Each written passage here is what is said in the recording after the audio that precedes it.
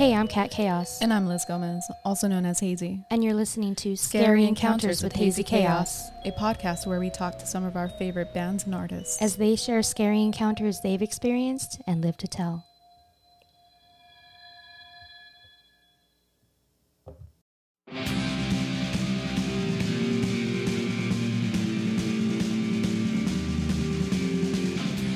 Hi, I'm Dominic Davey from Tsunami Bomb, and you're listening to Scary Encounters with Hazy Chaos.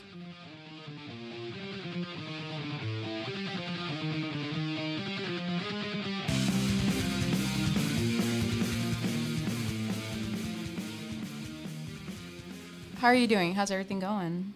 Good. Surprisingly, for considering how difficult 2020, how much of a dumpster fire this entire year is, literally for us in California, a fire. Things have been pretty good. Really busy. Tsunami Bomb's entire plans for the year was just rip up the paper and throw it away like everybody else. So that just threw everything out of whack. But as far as I work at Alternative Tentacles Records as my day job, and as far as that's going, it's been very busy. Trying to put out a lot of releases and reissues and a lot of exciting stuff with the label. So that's been challenging and different. But I'm making it through. You just kind of try and find ways to make interesting content and make fun things and put stuff out there for everybody, and Tsunami Bomb's got some exciting stuff coming. So that's awesome. It's something we're totally looking forward to. And, it's really cool to hear that you're staying productive and, trying to find a way to just keep the show going. Yeah. We do. Yeah. Because we have the 7-inch. I know it hasn't been publicly announced, but I'm pretty sure I can talk about it because by the time this airs, I think it's going to be announced. But we have a 7-inch coming out, and we initially released a limited edition version to our street team, the Bomb Squad. So everybody that's on the Bomb Squad has access to this hidden store that you can only get through in the password. Yeah, exactly. So there was a couple things there. So we're going to put out shirts, 4 shirts a year that you can only get there. And then so those are pretty exclusive designs that are one-offs. You only get them and then they're gone. And then we have the limited edition version of the 7-inch, and it went beyond our wildest expectations for this 7-inch. We're so excited because already the orders are crazy, and it hasn't even been, as of now, publicly announced because there'll be a regular version of the 7-inch put out on Alternative Tentacles. So very excited for it to be actually officially announced, but among the Bomb Squad, they've already swooped in and grabbed a ton of them, and it's paid for the whole limited edition version, and I'm really excited. You still have some pretty loyal fans out there, huh? Yeah, it's funny because it's Tsunami Bomb is one of those bands, and this version of Tsunami Bomb is no different. It's there is no meh fan. We don't have anybody that's yeah, they're okay. It's either it's 3 things. It's either who, or nah, I hate it. No, I hate it. For whatever reason, I hate it. And then or outright this is awesome and ride or die. And they're our favorite people like yourself, that we meet and that are just care about the band as much as we care about it and makes it so special. So that's why we're constantly trying to find ways to make stuff more interesting for everyone like that, because we have people who feel so passionately and strongly about the music and the lyrics and the things we've done. So we just try to make sure that we try to be the band we always wanted to be into, the kind of band we'd want. There's a secret store with a password that you can only get if awesome. That's cool. I'm into that. I would love that. So dude, I remember when you guys had a chat room on your website way back in the day, right? Yeah, I was in that. We still have a message board. Do you? But yeah, the message board. Yeah, it would be you. So many people were there. Now it's hard because social media. We have a Facebook group that everybody talks in now, and that's been fun because everybody's pretty directly responsive, and we can ask questions, and people respond and let us know what they think and if they're down for it, and that kind of helps us okay, maybe not that, but this, and it's definitely affected stuff. So As far as the shirt designs you guys drop, do you design them? Because I know you have your own graphic design business, right? yeah, I designed some of them. You designed one of them Oh, that we yeah, I have in our did. store still. It's We awesome. both did. Yeah. But yeah, I design a lot of them. I try to open it up for other artists whenever possible, you know, especially if we have a budget. It's hard, you know, when we're not touring to have a budget for all this stuff. But I love drawing and designing our shirts and our merch. But at the same time, I also love having other artists doing it because, like, I love that Rotting Vampire Eyeball you did for us. I love it That so was a cool much. collaboration for sure. Dude, it is a 1980s skateboard Oh, style, for like sure. design. It's like I honestly, if we could make a Tsunami Bomb skateboard, that would be at the top of my list to put it on there. Dang, It's because I that'd be think it would look badass. so sick as a skateboard to me. I'm about to put Cat on blast real quick, but What I do? when you asked her to be a part of the collaboration, no. you know, she's like, "Yeah, of course, that sounds great. I'd love to." But she's like, "Dude, I just got asked to collaborate with Tsunami Bomb for Oh. their shirt," and I'm like, "Fuck yeah, dude!" Goals, we I'm made gonna it. hit you up for another one. Yeah, we should. Honestly, That'd be it dope. should hit you up because I love that design and it's done really well. So. I went super old school with that too. Oh, it was so good. Yeah, and I it was had such a good to. old reference. I had to. That song. But I is would have so... never thought of it. No. I would have never thought to do that. Like, that's why I love working with another artist. That's why I hope we can collaborate with more people, because I would have never in a million years thought to make Rotting Vampire Eyeballs a t-shirt design. And Yeah. it's so good. So if you're hearing this, like, you guys should go to tsunamibomb.net and look at the design she did for us. It's in our store, not the hidden one, the actual store that we have up, and it's really good. So, Dope. We gotta do that again soon. yeah, that would be awesome. Sweet. Totally. Yeah, because like I said, I don't think about things like that sometimes, like because I'm too close to it. You know, it's like Oh yeah, for sure. sometimes I see things that other people don't, but then other times I'm like, oh wow, I would have never thought of a pizza ninja. You know that Yeah, Keith yeah. Rawson did for us. It's like I just would have never wouldn't have come to me. That's dope. That's cool. So, okay, so I know you also have a podcast, right? And it's called Three Gigs. I have a few of them. The main one is 3 Gigs. That's my baby. That's the one I really love. Well, tell us a little bit about that. It's a podcast that I came up with my friend, and the idea he kind of helped give me the idea. My friend Glenn Rubenstein. I'm going to give him a shout out for it. But the idea is to ask different performers, not just musicians, but since I know most musicians, it's mostly musicians. The idea was to ask a performer the story of their very first show, their very best show, and their very worst show. And the idea is you want to get the moment that somebody was inspired to actually choose their performing art. Since you're talking to a performer, like what made them want to do this? And then what is an example of a moment that to them that feels where they feel complete, where they feel like this is what I've always striven for, like this feeling, this moment. What is it like on their version? You know, we all go to these shows and we're like, oh, this is an amazing show. What does that amazing show feel like for the person singing or playing guitar or the dancer or, you know what I mean? Like, or the DJ, like what is their perfect show like? And then the worst show would be like, what's the moment that made you question, why are you doing this? You know, and then why you overcame that and kept going. So you get these really in-depth stories from people that I think reveal more about each of them than they even expect.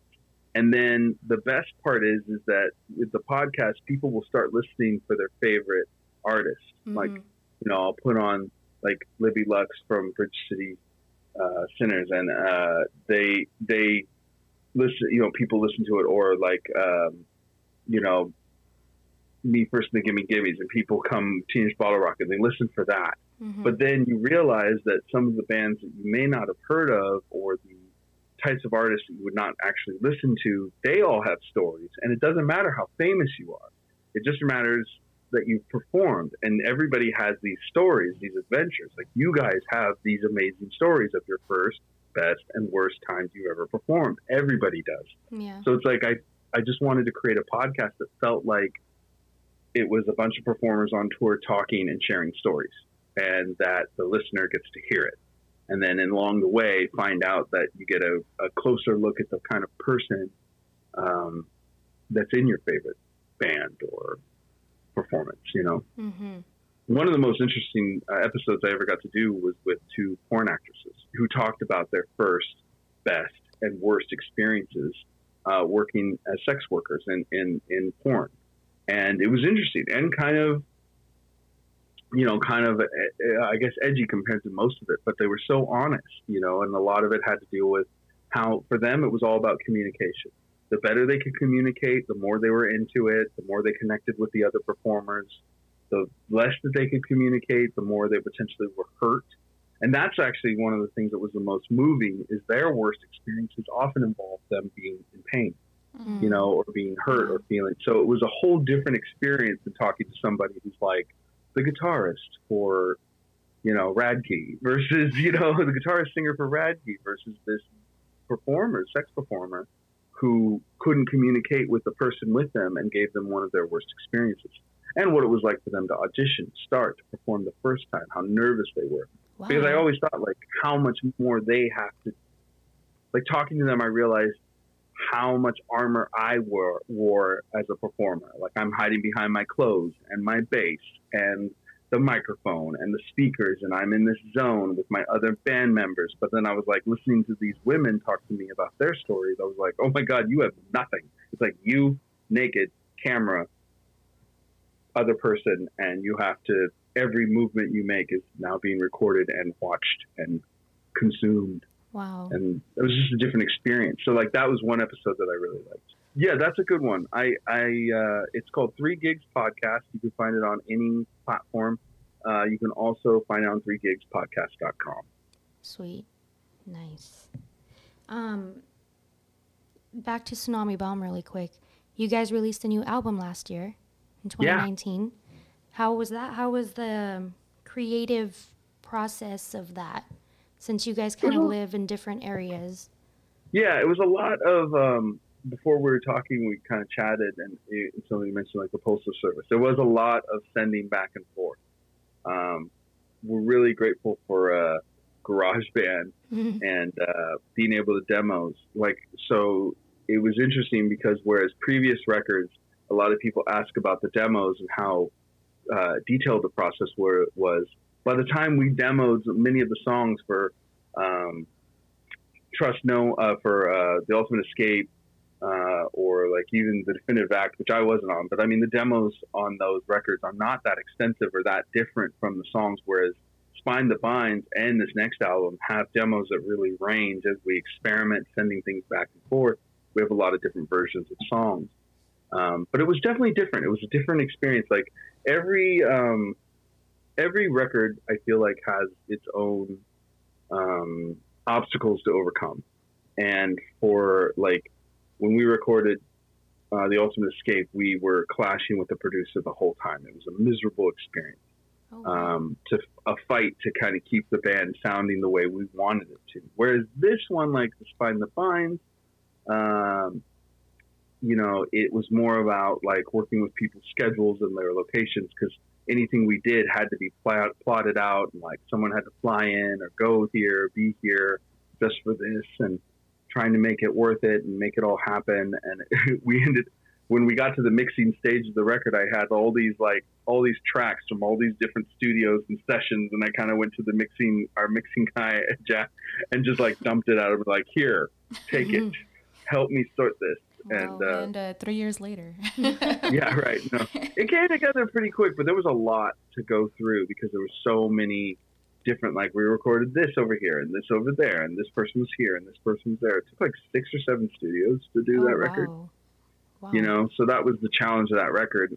Initially, we had planned for the next album that we were all going to be in the same place at the same time to do it. I don't know if that's going to be completely the case, but it will be a lot fewer studios just because we're not, obvious reasons, we're not going to be able to potentially put ourselves in the same place unless we like all quarantine for a while and, take the steps. But we'll work it out. Kind of like the NBA. Right, we all quarantine, and then we're all like, we all quarantine for a while, and then we all play together for a bit. Yep. So if you guys step out for like in and out or something, you guys can't come back in the bubble. That's it. Well, I guess we don't have a drummer. He went for in and out. Thank God for GarageBand and those drums there. Yeah. Yeah. No, we're passing things back and forth. was how that album got written, and I'm really excited to work. It's just so fun to work with these people, you know, like Oubliette is so underknown as how incredible of a writer she is and how much she contributed to the sound. You know, it's like, I don't care what people think who think they know Tsunami Bomb, because they don't necessarily know who wrote what and how things evolved and where the sound came from. And to be able to write with Gabe and Oubliette again has been the best thing to ever happen to me about this. Like it makes it all worth it. Like doing Tsunami Bomb again is to work with them, and then to have Kate just blossom and learn how to be a front woman and just become a more and more powerful singer every time. And then Andy, we've known forever. You know, he was there at the very first Tsunami Bomb show ever, and then to have him be a part of it, it's really I mean, it can be challenging, of course. It's like nothing's easy, because we're not all around each other. Even in normal life, we're not close to each other. Like, we're all live so far apart. And it's not like we're all in the same town. We go to the practice space and work it out. Like, so there's challenges, but they are incredible to work with. And I'm really the outcome fortunate. is really amazing. I remember when I discovered you guys, I think I was like 13. One of the first punk bands I got into, you know, and I remember I was obsessed, and I would tell my friends, I'm going to work with them one day. I'm going to work with them one day. Like, they're going to be my friends, you know, and they'd be like, okay, Manifesting. Kat, okay, Kat, whatever. You know, I'm like, okay, whatever, you know, watch. So then you guys broke up, and I was like, oh, fuck. Like, or you guys were broken up already, I think, when I discovered you, I want to say. I'm not sure. But probably pretty close. Pretty close, right? There was a couple member changes towards the end as it kind of like petered out. Exactly. You know, yes, I went to the last show. I don't think you were in the band anymore at the time. Mm-hmm. It was at the Glass House when they recorded their DVD, and then that was it. And I was like, "Fuck, I have faith. Like, they'll get back together, you know." And then you did. You know, I helped set up that show, and then I didn't play it. Are you serious? Behind the scenes, I was the one that signed the deal, got approved to do a video. Like, but by the time it happened, I wasn't there, and I was like, when it came out, I was like, "Oh, son of a bitch! I remember doing this. I remember prepping for all the paperwork for this." Man. But I'll say this: we did miss you though at that one. I remember, but thank you. I appreciate it. I think they did a good job. They played. I will give a little shade. I think they played a little fast. Oh, really fast. Like, it was a little fast. I was like, I remember that too. And you're like, whoa, okay. And I was like, it was funny at one point. The video came on when a bunch of us were like talking about stuff and looking at stuff online, and like everybody looked at Gabe, and he was like, I don't know. I was on tour. They said I played slow. I played fast. What do you want from me? Oh my gosh, it was a fun show nonetheless. But drummers, it's really fun. No, it was fun. I mean, even the members that aren't in the band anymore, it's not like I sit there and pretend they didn't exist or that they weren't as talented as they were. Like, Emily is an amazing front woman. She's an amazing songwriter. She's doing great stuff on her own. I respect that she wanted to keep focused on that, and it's okay. And Mike was a fantastic guitarist. And then Matt, who replaced me, is a really good bassist. He was very talented. You know, I could go further with the ex-members. There's Brian Plink. There's and we were lucky to play with Christopher Forge. Oh, yeah. You know, like we've, rest in peace. You know, but like we've had some amazing people help Tsunami Bomb be Tsunami Bomb, and I'm really grateful for all of them. I'm not in a mode where I'm like, oh, those guys. And it's like, nah, those guys were amazing, and we were really lucky to play with them. And, you know, I miss them in some ways, but I'm really happy with who I get to play with now. And and I think they've, I think it's a great band, and I think it's doing interesting stuff, and I'm excited to show people what we have next. I mean, The Spine That Binds was our best reviewed record ever. Nice. And I've been around for all of them. Yeah. So, yeah. Even the one I didn't play on, and it's like, I think they're all good in their own way, but we did not expect The Spine That Binds to get the reception it did. It was like, we thought people would be like, okay.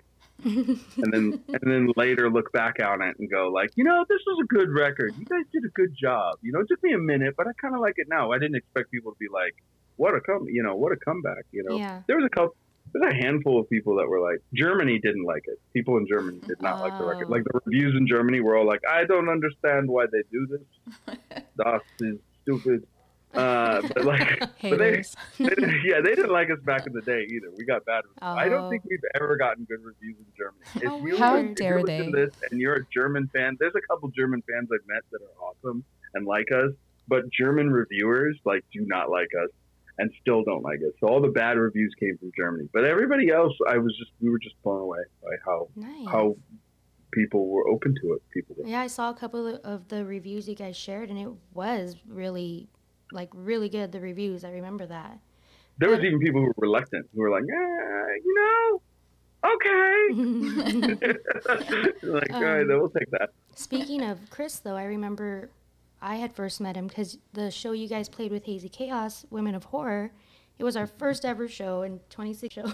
Yeah, that was crazy. It was in Pomona, and we were blown away when you guys agreed to do it.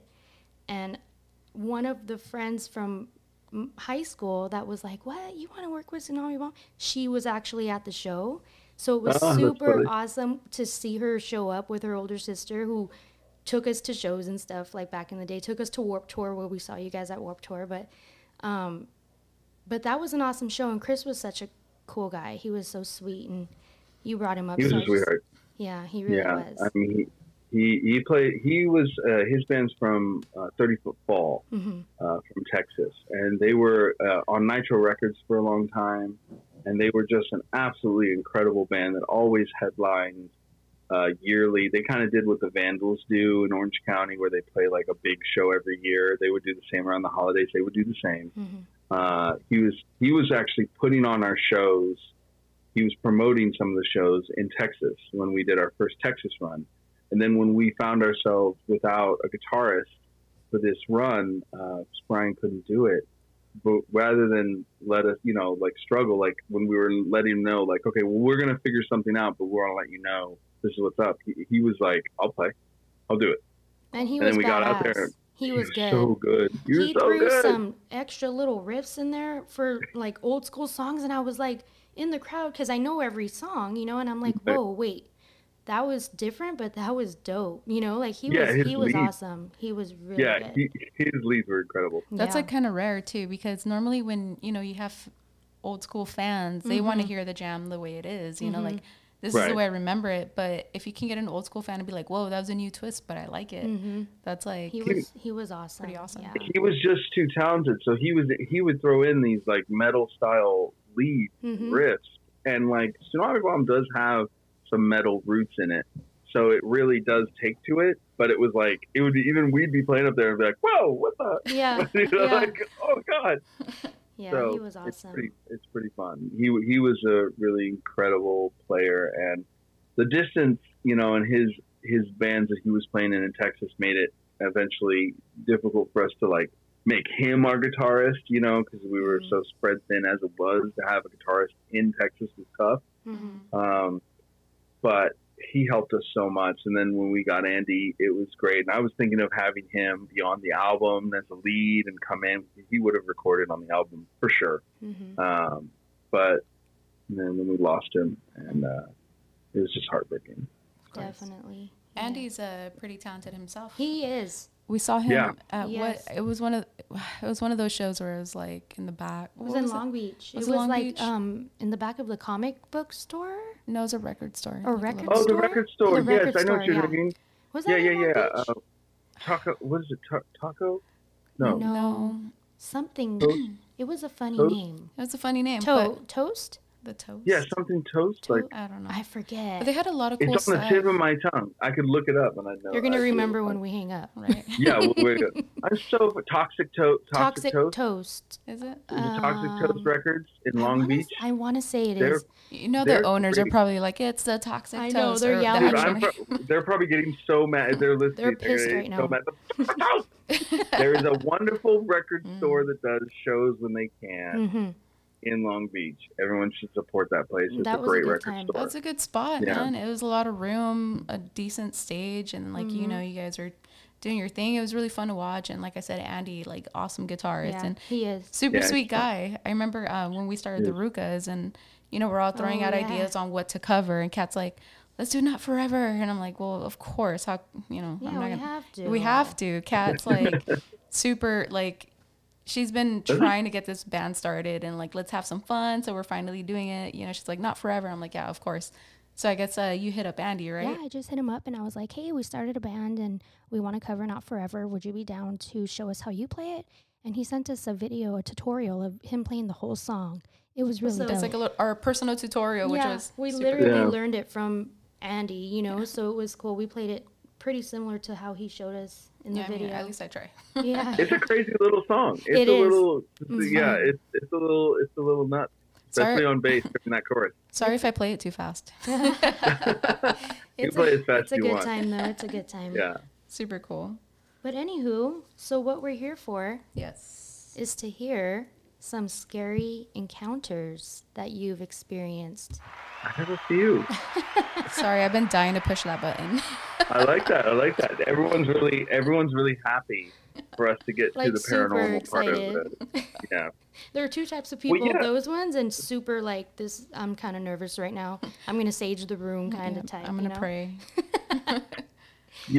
It's funny. I was raised in my mother's of Irish descent, my father's Sicilian descent, and both sides of my family were very spiritual and definitely believe in supernatural experiences. And I've been fortunate to, have quite a few experiences. And I got to know one of the ghost hunters who now has her own show, Kindred Spirits, but my friend Amy Bruni. And I've gotten to talk to her a little bit about like her experiences. I think she's about to put out a book too, like what she's learned and stuff. Nice. And I think that's one of the questions I once asked her. I was like, you've been on all these ghost hunts. Like, what have you learned? Tell me that. And then she started telling me stuff. It was amazing. But yes, I've definitely seen some things. And I think people get very scared of things they can't explain and don't understand.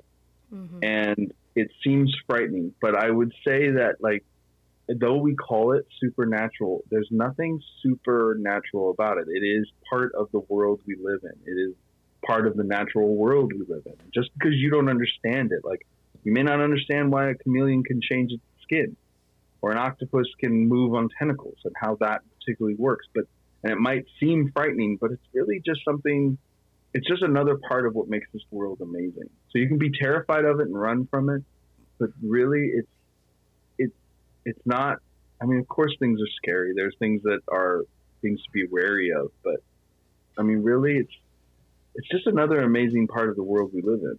And Totally. I think that too many people could sit there and be like, oh, Dios mío. It's like, Yeah. calm down. It's okay. No, yeah, actually, But, there's different types of experiences. Obviously, some people have a couple more more frightening experiences. I can actually talk about one time that my grandfather passed away when I was I want to say 21, and I couldn't make it to his funeral. But so I was home alone and I'm sitting in front of the computer. We didn't even have Wi-Fi, so I'm like there playing like a computer game, just Solitaire, like solitaire. yeah, whatever. Minecraft. Just trying to pass time. And I saw my grandpa just like behind me walk from the left to the right of In me the reflection. in the reflection of the computer. And I got scared because it's like, I'm seeing this man, my grandpa, walk behind me, and I just freak out, at first, because I'm like, whoa, what was that? But then I'm like, oh man, like I couldn't be there. So it felt like he came to visit me. That was a very beautiful That's exactly moment. what he did. Yeah. That's exactly what happened. I mean, as soon as you started saying that, I was like, he came to check on you before he had to move on. Exactly. I mean, Oh my that's gosh. wonderful. I got What a the gift. chills right now. Oh my God. Yeah, and it's like that could be terrifying for people, but it's also like, what a gift! It's beautiful. Exactly. Mhm. A gift to now you will remember that he came like by everything that was happening to him and the experience that he was going through. He made sure to check in on his granddaughter that he loves, that he knew couldn't be there, so he made sure to be there. And I mean, that's kind of beautiful to me. It is. But I know, like you said, like somebody listening to that is like, "Fuck that! That's terrifying as hell."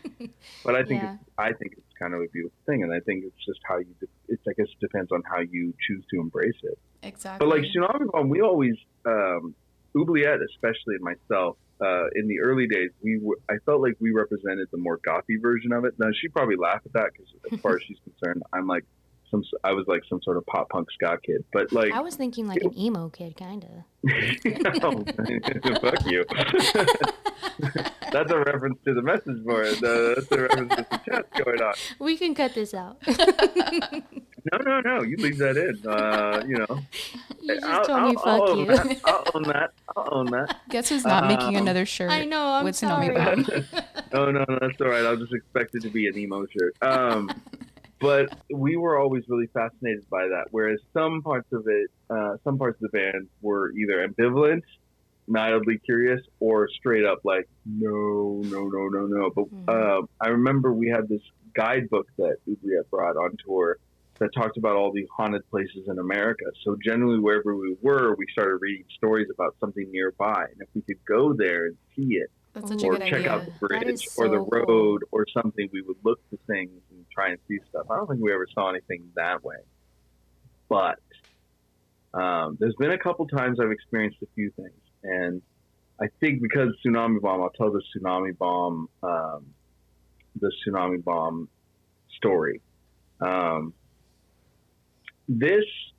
Again, it's been a minute since I told this. There's an episode of 3 Gigs where I tell this very well, that I worked really hard to make sure to tell it right, but I'm going to do my best right now. Because for some reason, it's kind of hard to remember sometimes, but it did happen, and I wasn't the only one there, and I've checked the story out with everybody, with as many people who were actually there as I could. And Tsunami Bomb, this was back, it was before we left the band. She was in the band, and we were on tour with a band called Counterfeit from San Diego. And we had gotten to the Illinois area. And the promoter there, I thought his name was like Dan, but I guess it was Chris. I think it was Chris was his name. We had become pretty close with him. He was a really great guy. He would put on shows for us in this town of Danville, Illinois. And everybody would always ask us, like, why aren't you playing Chicago? Why are you playing Danville? I was like, dude, the shows are packed. We're happy. Like, everybody's coming out. Like, it doesn't, we're in the area. Yeah. So You have we would fans.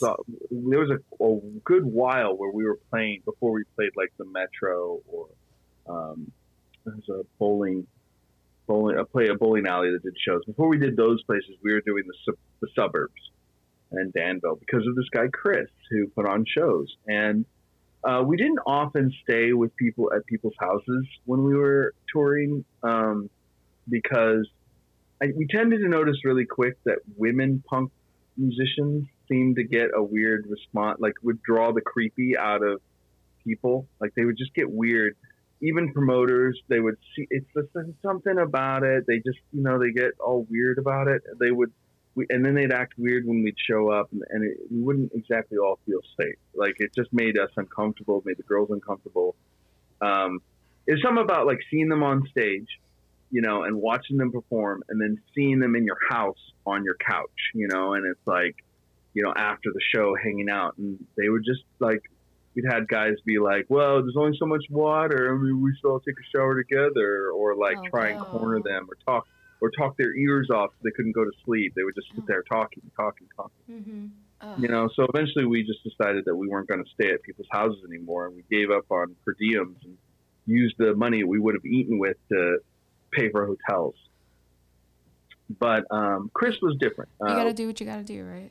Yeah, Stay like, safe. it just, yeah. I mean, it's just why feel weird? You know what I mean? Like, just go someplace safe, bro. So for us, our band, even though we were pretty punk rock, especially at the time, like we were crashing on people's places. It just became more. We felt more comfortable that maybe it was just better for having our own hotel space. So that became something that was more important to us than it would have been to other bands. But for us, it worked. But Chris, we felt different with. He was a great guy. We knew him really well. He was a good friend of the band, and he invited us to his place to stay. His parents weren't there. He lived at home, but he said he had a space underneath the house that was all his own. So we follow him after the show, both bands, and we end up in this little suburban house on this very suburban street that you could see anywhere in America. And as we're walking up the front to get to the front door, he suddenly turns right, where the kind of garage would stick out in a house. But then there was a door, and it led down these stairs into this basement that was his apartment. But as we get down into the basement, it's a really cool space with like a large shower, its own bathroom, but then it had this like shelf dividing up this massive, like part of the basement was built up like an apartment, and then there was spaces of the basement that were still basement. But it had its own shower and bathroom, and we had plenty of room for everybody. And it had this long shelf along as you come in, the left side that divided the room off of the rest of the basement, you know. And in that shelf was all these toys, like kids' toys. And I just somebody asked him like at one point, like, "Hey, dude, what's up with the toys?" And he's like, "Oh, yeah, well, my mom used to run a preschool here, and this used to be her preschool space. But she stopped doing that, and I have turned this into my apartment. But I just haven't gotten rid of all those toys. You know, it's like some of these toys I grew up with. I don't know. They're fine there. I just leave them there. I don't care. You know." And it was cool. So we're like, oh, crazy. Okay. So we're all hanging out and talking. And then, and it's fine because it's late at night. His parents aren't home. We're not bugging anybody. And eventually, one by one, people like take showers, do this, get ready, and kind of fall asleep. And it gets kind of quieter and quieter. And he goes to bed in his bedroom, and everyone beds down in this large room next to the toys and the shelf. And then the stairs that go up to the outside door. And then now, I can only speak for myself, but other people heard things too. But sometime during the night, I woke up and I heard right above my head, which turns out to be where the kitchen was, I heard the sound of footsteps. Somebody was walking around, pulled a chair out and sat down. You could hear the squeaking. I heard noises because it's very like thin floor above. There's no insulation or anything. It's just, you know, basement ceiling. So you could hear somebody walking around up there and moving chairs and clinking of utensils and everything. I didn't think much of it. I was like, oh, maybe somebody is home. Or I even thought maybe Chris went upstairs to eat or something. I don't know. You know, I just heard noises, but it sounded pretty innocuous. So I fell back asleep. And then the next morning we all start waking up and everyone's like taking showers, getting ready because we're going to drive. And some people are going in showers upstairs. Some people are going in showers. The showers downstairs. You know, everyone's getting ready. At one point, one of the members of Counterfeit asked Chris, like, "Hey, man, I thought you said your parents weren't home." And he's like, "What do you mean?" He's like, "They're not home." He's like, "I don't know, man. Somebody's up there. I heard noises all night." And he goes, "You did?" And I was like, "Actually, I did too. I totally heard somebody walking around, I guess, right above me." And he goes, "Yeah, the kitchen's above you." He goes, "Yeah." I was like, "Yeah, that's what it sounded like. Somebody sat down and was eating, like super early this morning." It's like, when? And I was like, I don't know, probably like 5 in the morning. I think I woke up. You know, it was pretty early. And he's like, he makes this face, and he just looks like uncomfortable and sad. And we're like, what's wrong? And he goes, "Okay, so you know, I told you that my mom used to run a preschool here, right?" And I was like, "Yeah." He goes, "Well, the reason she stopped is there was this one kid that she raised from when he was an infant. His mother and father moved into the neighborhood about 2 blocks away, and they used to drop him off so they could work when he was a baby. And he basically spent every morning in this house. Justin was like a member of the family. He would come in the morning when he got old enough, and he'd pour himself a bowl of his favorite cereal that my mom would buy for him. And he would be here before any of the other kids because his parents had to go to work earlier. And then he would be the special kid. Like of all the kids, that was my mom's favorite. Like he was here for years. And one day there was a car accident down the road. We could hear the crash, and a garbage truck had smashed into the side of his mother's car, and it killed Justin instantly. The mother survived, and they eventually moved away. My mother was completely heartbroken. Couldn't do it. Couldn't do this anymore. Just took the wind right out of her sails, and that's when she stopped doing the preschool. But afterwards, in the months that followed, we started noticing that we would hear noises in the kitchen. We would hear the door open. We would hear footsteps, and then we'd see his favorite cereal out on the counter. Oh my God. Like we would see different signs that seemed like he was here, and we started realizing that Justin might be. You know, my mom and I both tried to talk to him, but we never got a response. But he would come in, and it's like we think that he still comes in because this is what he knows. You know, and it's definitely painful for my mom, and he goes, I love that kid. But, I think that might be what you hear because my parents are not home. And if you heard him at about 5 a.m. pull out his chair, I bet I'm going to go up there and I'll see signs that he was there. Oh my gosh. And he even said something like, I still remember him every day in his favorite red hoodie. He'd show up and describe him as a little boy, they just loved him. And then when he died, it just took the wind out of their family. And later he eventually used the empty space that was no longer a preschool for his apartments to help save money while he's going to college. So everybody's really quiet and totally feeling crazy, like, wow, that's heavy. And the fact that all of us, so many of us had heard noises above us and were woken up by like noises of somebody moving around. And the fact that it could have been this little boy named Justin, it's like, that's just wild. And then Mike, our guitarist, came back in the room from being in the shower and obviously started catching the end of this conversation, but didn't know what was going on. It's like, oh, what are you guys talking about? It's like, oh, just some stuff. And everybody's like, whoa, Yeah, the vibe's But different then, at this point. as Mike's putting his stuff away, he goes, hey, man, I thought you said your family wasn't home. I think I saw your little brother sitting on the stairs. Oh my God. And Chris is like, what? And he goes, yeah, it was a little boy on the stairs with a red hoodie. Oh my And God. and everybody's, are you serious? Are you serious? Are you messing with us? And he's like, no. And he's like, are you serious right now? And he's like, no, what are you talking about? And then when he found out, he just panicked, freaked. He goes, he was like trying not to be rude, but he was terrified. He's like, I don't want to be here anymore. I don't want to be here anymore. But the rest of us were just like, oh my God. He was sitting on the stairs watching us in the night. Oh my God, I have the chills. And that is not a story that I heard from someone else. Yeah. It's not one I got secondhand. It's not an urban legend. That was a story that everybody in Tsunami Bomb at that time witnessed. And Oubliette was there, and Mike was there, Emily was there, Gabe was there. We all saw it. All the members of Counterfeit. Wow. Do they all remember it? Do they remember till this day? They all remember it. Yeah.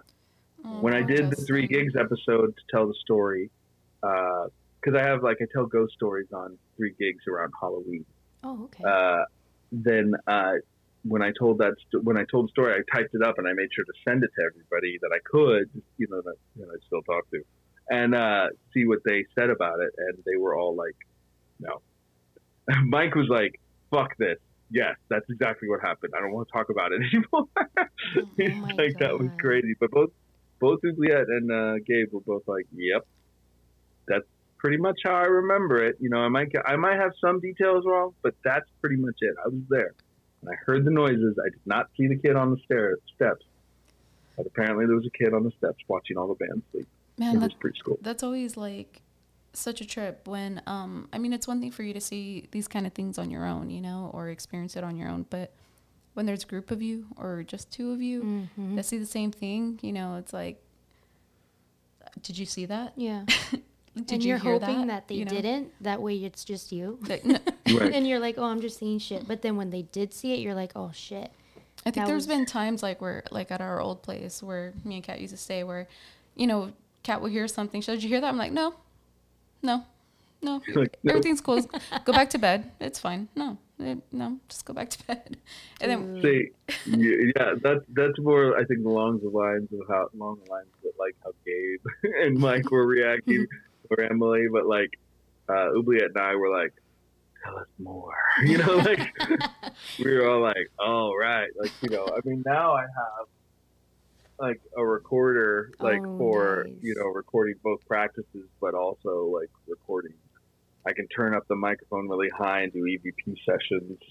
I've done a couple things, and some things are fine. I've found some weird things, but nothing crazy. But that was definitely one of the most heartbreaking, but also incredible experiences, because I had the story and everything in it, and then it lined up with somebody who hasn't seen it. And to this day, Mike was like, I did not hear you guys talk. And that story totally left me speechless. I was just like, oh my God, this is so sad. But oh my God, you guys are making that contact, man, I didn't know how to feel in that moment. I was super intrigued, but at the same time, Yeah. like super heartbroken, you know? So, It's a crazy story. It made For me sure. feel some type of weight on my chest. I lost my nephew. He was 8 years old, and I kind of thought of that in a car accident as well. So when you said that, I was like, oh my gosh. Do you know how old he was?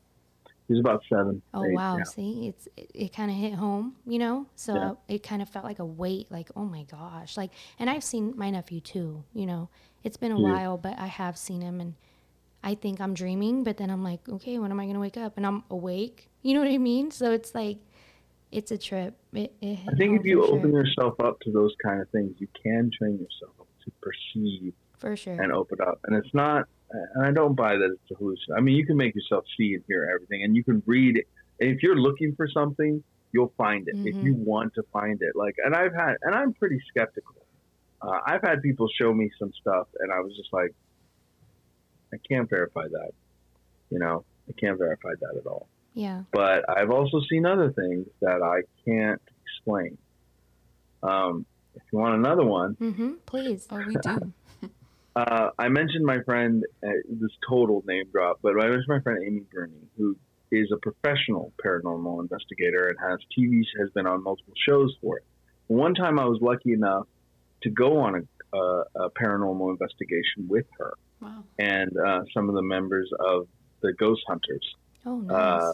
Cool. And it was interesting because they decided to come to Petaluma, California, which is where I'm pretty much from there, and Tsunami Bomb is definitely from there. And there, you know, we all grew up at a venue called the Phoenix Theater, and it's a pretty legendary place, and it's known to be very haunted. It was a movie theater at one time. Before that, it was a vaudeville theater, kind of an opera house. It has a long history in Petaluma being a centerpiece of the town. And now it's a youth center, and it does shows. And it was a very busy, crazy scene when I was growing up there. And Amy and I both come out of that place, much like everybody in Tsunami Bomb. At this point, with the exception of Andy, who grew up in the Valley, and then Kate, who grew up in San Jose. But the core of Tsunami Bomb is from the Phoenix Theater. That's our home. Okay. And that's also just for like ceremonies from that area, AFI is from that area, Tiger Army's from that area. So, you know, it's like, it's got kind of a darker, there's a bit of a darker punk thing that comes from that scene, or used to. So anyway, many years ago, they decided to do a public ghost investigation, paranormal investigation to the public. And I came because I was doing a collaboration of T-shirts with Amy that she could sell. And then so I was invited, and plus I was a Phoenix kid, so I was like hanging out while all these people, including some professionals, do a paranormal investigation of this place. Now, if you grew up there, you grew up hearing tons of stories. I know tons of people who've heard footsteps. There was one night I was hanging out after a show with Tom Gaffey, who ran the place, and we started seeing flashing lights, like a weird flash, like almost like somebody testing a camera flash, but there was nobody in there. And we followed it through the whole venue, all the way to the back room, like these flashing lights that was just on the other side of the room, no matter where we were. Countless stories of footsteps, noises, laughter, even to the point of people getting scratched. You know, there's stories of that in our actual physical contact. People seeing things. There's a long history. It's definitely an epicenter. There's a number of personalities in there. They've had psychics in there who have described personalities in different parts of the theater, people who grew up in Petaluma that recognize the building, but not much else. What's the history behind that? Have people passed away there? Why is it so haunted? I think because it's one of the oldest buildings in Petaluma. Gotcha. It's one of the things that are like a constant. And in an ever-changing world, if you're in a very dreamlike state, if you're in a state that's not completely conscious, because I've heard from a number of people and had a number of people express to me to think about in terms of what it might be like to be a ghost or a spirit as a very dreamlike experience. You know, very like, think of a dream that you can't wake up from. Your sense of time and perception is skewed. You're a little unsure, but then if you see something familiar, you hang on to it. and the Phoenix Theater would be a constant familiar thing. Yeah, that kind of So reminds me of American Horror Story season 1. You know, Oh, yeah. kind of. I mean, I think some of those things were pulled from very real totally. stuff. I mean, I don't know if they would have Black Dahlia suddenly walk into their house for Sweets Week.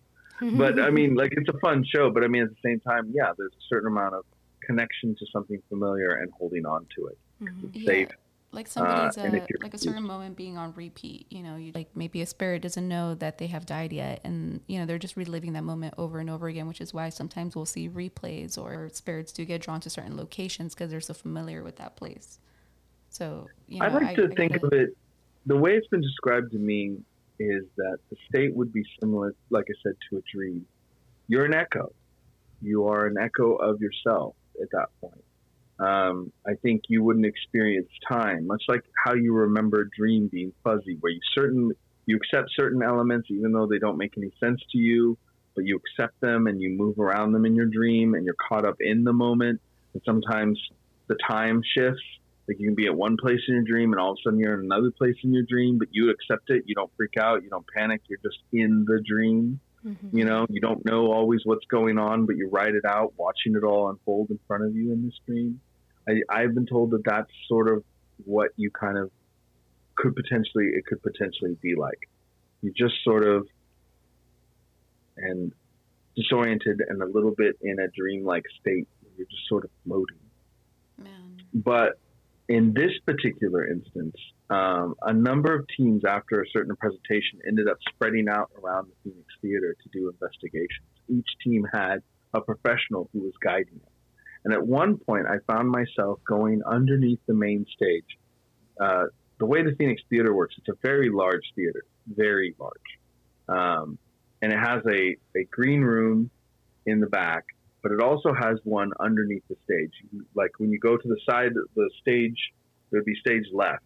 And you go over to the side, but right if you're looking at the stage. You go to the right, and there's stairways that go up, back onto the stage, side stage. And then if you go left, you're on the stage. And if you go right, you're in the room where the bands usually stay. They load in, put their equipment. That's usually where they hang out. But there's another section. If you, instead of going up the stairs, you could go through a door downstairs into a downstairs basement green room. And in there, if you go through a door, you come into a basement area where there's a heater. The heater's down there, the furnace, and it's underneath the main stage. And it's basically a small cement room in the dark. It's like a single bulb to light the room so you can work on the furnace. And if you turn around and look back towards the theater floor, you're underneath it and you see the dirt below the floor. And really, if you look, you see tons of old cigarette butts that have fallen through the planks of the floor as years of people, when they could smoke in there, would smoke at a show. So the dirt just has like lots of cigarette butts, spider webs, all sorts of stuff, and it stretches off into the darkness until it fades into black. But there's this little concrete room. And Tom has always said that there's a lot of people that feel that there's something down there. And he had a couple experiences that are stories in of themselves of things that happened. And so when we went down there, the group I went down there went down to do an EVP. I was with Amy herself, and she set down 2 flashlights. And what they do is they unscrew these like mag-light flashlights, these small pen lights, so that just by touching them, if you like touch them, they light up, and you touch them again, they go dark. You just unscrew it so it's real sensitive. Okay. And then they'd set down like 2 or 3 of them. And then they would sit there and let everybody settle down, start recording. And then they would say things like, you know, they'd ask questions. And one of the things she started doing, she's like, is there anybody here? If there's anyone here, please touch the light below me. If you just touch it, it'll turn on. And if you touch it again, it'll turn off. And boom, the light went on. And there was like a green one and a red one. She's like, could you tap the red one now, please? And then tap the red one. It would go on and go off. And so she started having a question and answer thing about, like, is there someone here? Are you from this town? Like, and they would respond. You know, they got a code going. And I looked at her and I was like, this is crazy. And she goes, it doesn't usually happen this fast. Oh, wow. Like immediately, something was touching these little flashlights, blew everyone away, right? Everyone's just like, because she'd be like, "Are there more than one of you here? Tap one for yes, tap the green one for yes, the red one for no." And the green one would tap yes. There are more than one of us here. You know, it's like stuff like that. It was just an amazing experience. So then it came time where that group had to leave and another group had to come in. And this next group was an EVP-centric group. The two people who were in charge of it were like as professional as you can get as far as making EVP recordings. I don't remember their names. I think one of them was named Mike. I forget the woman's name. It was a couple. They were very nice. And I decided that since I hadn't paid, I wasn't one of the paid people. I didn't have to follow any rules. I was a guest, and I grew up in this place. I'm not leaving this room. This room is a hot spot. Like, I'm totally staying here. Whatever's happening in this room, this is crazy. So I sit down away from, when I initially started, I was sitting next to Amy at the front of right by the door. And this time I go into one of the cement benches that go along the sides of the room around the furnace. And I sit where to my back is the floor of the theater, which stretches out into the darkness. Okay? And so they set up their recording and they start, you know, they hit record, and then we all start having a conversation, you know? It's like, we're going to introduce ourselves to you. We want to know if there's anybody here. And so it went around the room and everybody introduced themselves. And it got to me and I said, "Hi, my name is Dominic Davey. I grew up here at the Petaluma Theater, and I grew up here at the Phoenix Theater. I've heard stories for years that people have been here. I know that there are people here. And I'm just interested in hearing what you have to say." When they played it back, there was no response to anybody except for mine. You heard me say that exact same thing, but when I said, "Hi, my name is Dominic Davey. I grew up here in Petaluma, and I grew up here at the Phoenix Theater." And right after I said that, you hear this very distinct, "You did?" Ew. And everyone's like, "Oh." So I'm like, all right. So we start asking questions, and it turns out it only responds most of the time, because you hear noises. You hear like, and you hear like a clicking, and you hear like just different words and sort of murmurs you couldn't make out. But you could always hear it when I spoke, when I said something like, when I talked about the Phoenix, Petaluma, or like growing up here, growing up in the town, it definitely responded to me. At one point in the night, as we continued conversations, because they'd ask a bunch of questions, hit stop, and then play it back. And at one point they asked, "Where are you in the room?" And when it came back, they played that question back. And keep in mind, we are in the dark, just flashlight. They play it back, and you hear a voice, and it responds. And she goes, "I think it said, behind Mike's neck." And Mike was the guy, her husband. And she goes, "That's so funny, Mike." And he's like, "Yeah, it is." She goes, "Well, guys, Mike hurt his neck. So it's talking about Mike's neck. Like it knows he hurt himself." And they're like, everyone's like, "Oh, wow, crazy." And he goes, "Yeah, I hurt my neck. I got whiplash in a minor accident. I mean, I'm fine, but my neck does hurt." And I'm sitting there in the corner in the dark, and I'm like, "That's not what it said." And they're like, "What?" I was like, "It did not say that. Play it again." We played it again. That time it was a little easier. I said, "It's saying I'm behind Dominic." And I turn around, and all you can see is the darkness of under the floor of the theater, into the dirt, going out into the dark. They ask again, "Are you behind Dominic?" And it says, "Yes." And then I swear to you, I feel a touch on my arm, fingers that are freezing cold, just for a minute, just a quick brush like that, like on my arm. I didn't imagine it, because I felt the pressure of the fingers as something touching me, trying to possibly be reassuring, but touching me with icy cold fingers in the dark underneath the Phoenix Theater in Petaluma, California. something reached out and just let me know that it was behind me. Wow. Man. So what'd you do after? I was calm. I was like, okay, no touching, no touching. No, let's not touch. 6 feet Another group apart, came please. in. Around that time, that group ended. Another group came in, and they were asking a lot of questions, like firing questions at it, like another EVP session. And it started responding at first, but then it started getting a little bit more confused, and people were like, it was just a little too much. And I felt like it had just about exhausted itself, because at that point it had been a couple hours. So I decided to move on to another group and leave the room, especially since I didn't really want to be groped anymore. I was like, that's enough touching.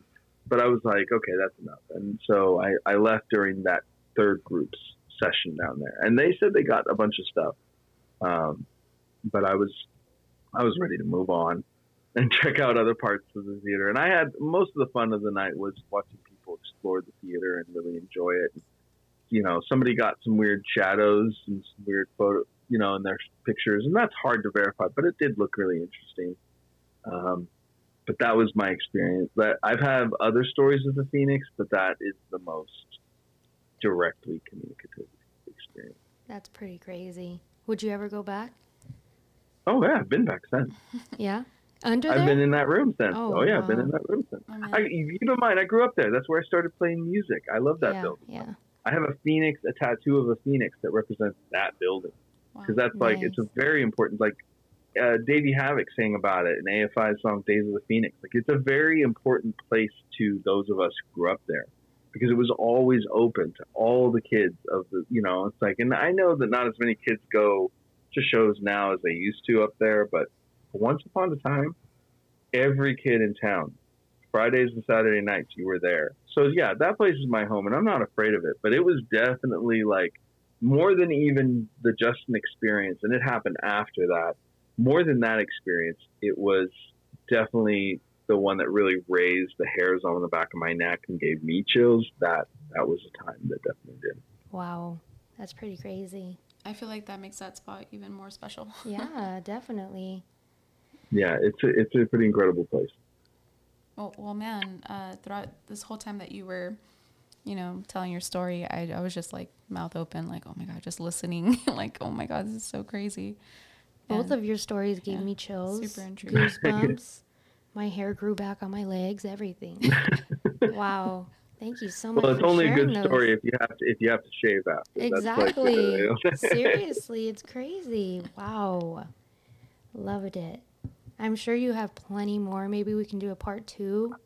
Yeah, I have a few more, Eventually. but those are my two best Yeah. stories. I mean, there's a couple other little glimpses, but those are my two. Those are my two. Nice. So, thank you for letting me tell them. Yeah. No, but thank you for sharing. Oh my God. Thank that you was so much for crazy. sharing that with us. You got pretty personal, and R.I.P. Justin, I think his name was, right? Yep. Poor Justin. Yeah, Justin. Yeah. I don't know what the name of the spirit that's Yeah. underneath the Phoenix Theater stage, but I often think about it, like, because it's still sitting. I mean, I don't know. Is it still there, sitting under there in the dark, Waiting for under you? the furnace, waiting for anyone? Wow. That's a trip. Somebody who grew up, lived, and died in Petaluma and loved that theater now hides underneath the stage in the dark, below the floor. When people go in and watch a show, it's underneath Wow. this whole time.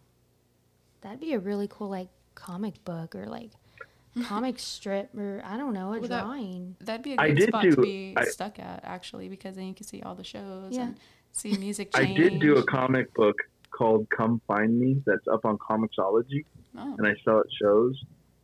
It's a 12-page ghost story that happens in Petaluma, What? and it happens at the Phoenix Theater. It's not that story. It's another story, but it's based Nice. off a bunch of different tales, Mm-hmm. But yeah, anyone who wants to read it, it's another ghost story. It's called Come Find Me by me, Dominic Davy. You can look it up on Comixology.com, where they have comics on. It's on Amazon, and you can find a 12-page mini comic for I think like $3 or something. do you have and, a art cover for that, or is it just a story? Yeah, I have. I can send it to you, or Yeah. I don't know if I have one. Yeah, no worries. That way, directly near me. Maybe. we could post it, and just like share the cover and like encourage Yeah, people I to go can send read the it. cover. Sweet. It's a story about a punk rock kid that's going to a show in the early 2000s, and he meets a girl at the Phoenix Theater, and she has more of a story than he expects, especially when he tries to go visit her again and find her house. The whole story is called "Come Find Me." Ooh, Awesome. I think I know what happened. Ooh, I'm excited. I'll send you the Sweet. book and the cover and everything. I'll send you guys a copy of it. All right, sweet. I'd Thank love you that. so You can much. read it. Again, thank you so much for joining us, making time for this. I know you're busy, and We feel Please. very special that We you're on do. the show today. yeah, So. definitely. Thank you for having me. I'm really glad to be on it. And come on, a podcast about paranormal experiences and ghost stories, real ones. I'm in. Right? You had me at hello. I have to go change my chonies now. I gotta go shave I my got legs. scared. I'm gonna go shave my legs. I'll be right back. Maybe that should be our catchphrase at the I end of know, our right? podcast. If it was good shit, I'm gonna shave after. And I'm going to change my chonies. Yep. Anyways, Dominic, thank you so much. We can't wait to work with you and Tsunami Bomb again. Hopefully sometime soon. I don't know when, but I hope so. we figured out I a would way like to make it work to still keep in touch. So we thank We'll you make it again. happen. You definitely tell the Totally. band we said hello, I will. and we will talk to you soon.